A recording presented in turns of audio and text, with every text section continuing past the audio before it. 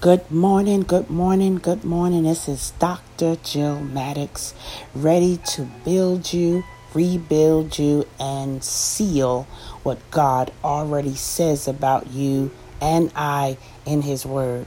First chapter of the book of Colossians comes to minister and to undergird us this day. For this reason, we also, since the day we heard it, do not cease to pray for you and to ask that you may be filled with the knowledge of His will in all understanding and spiritual understanding, that you and I may walk worthy of the Lord, fully pleasing Him, being fruitful in every good work, and increasing in the knowledge of our God, strengthened with all might according to His glorious power, for all patience and long suffering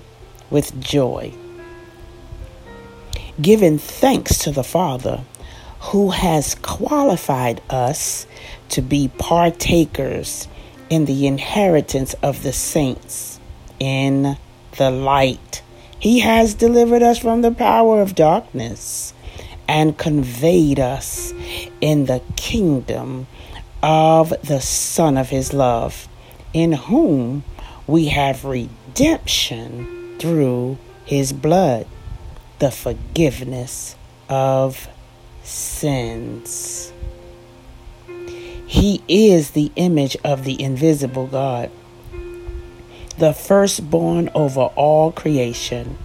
For by Him all things were created that are in heaven and that are in earth, visible and invisible, whether thrones or dominions or principalities or powers.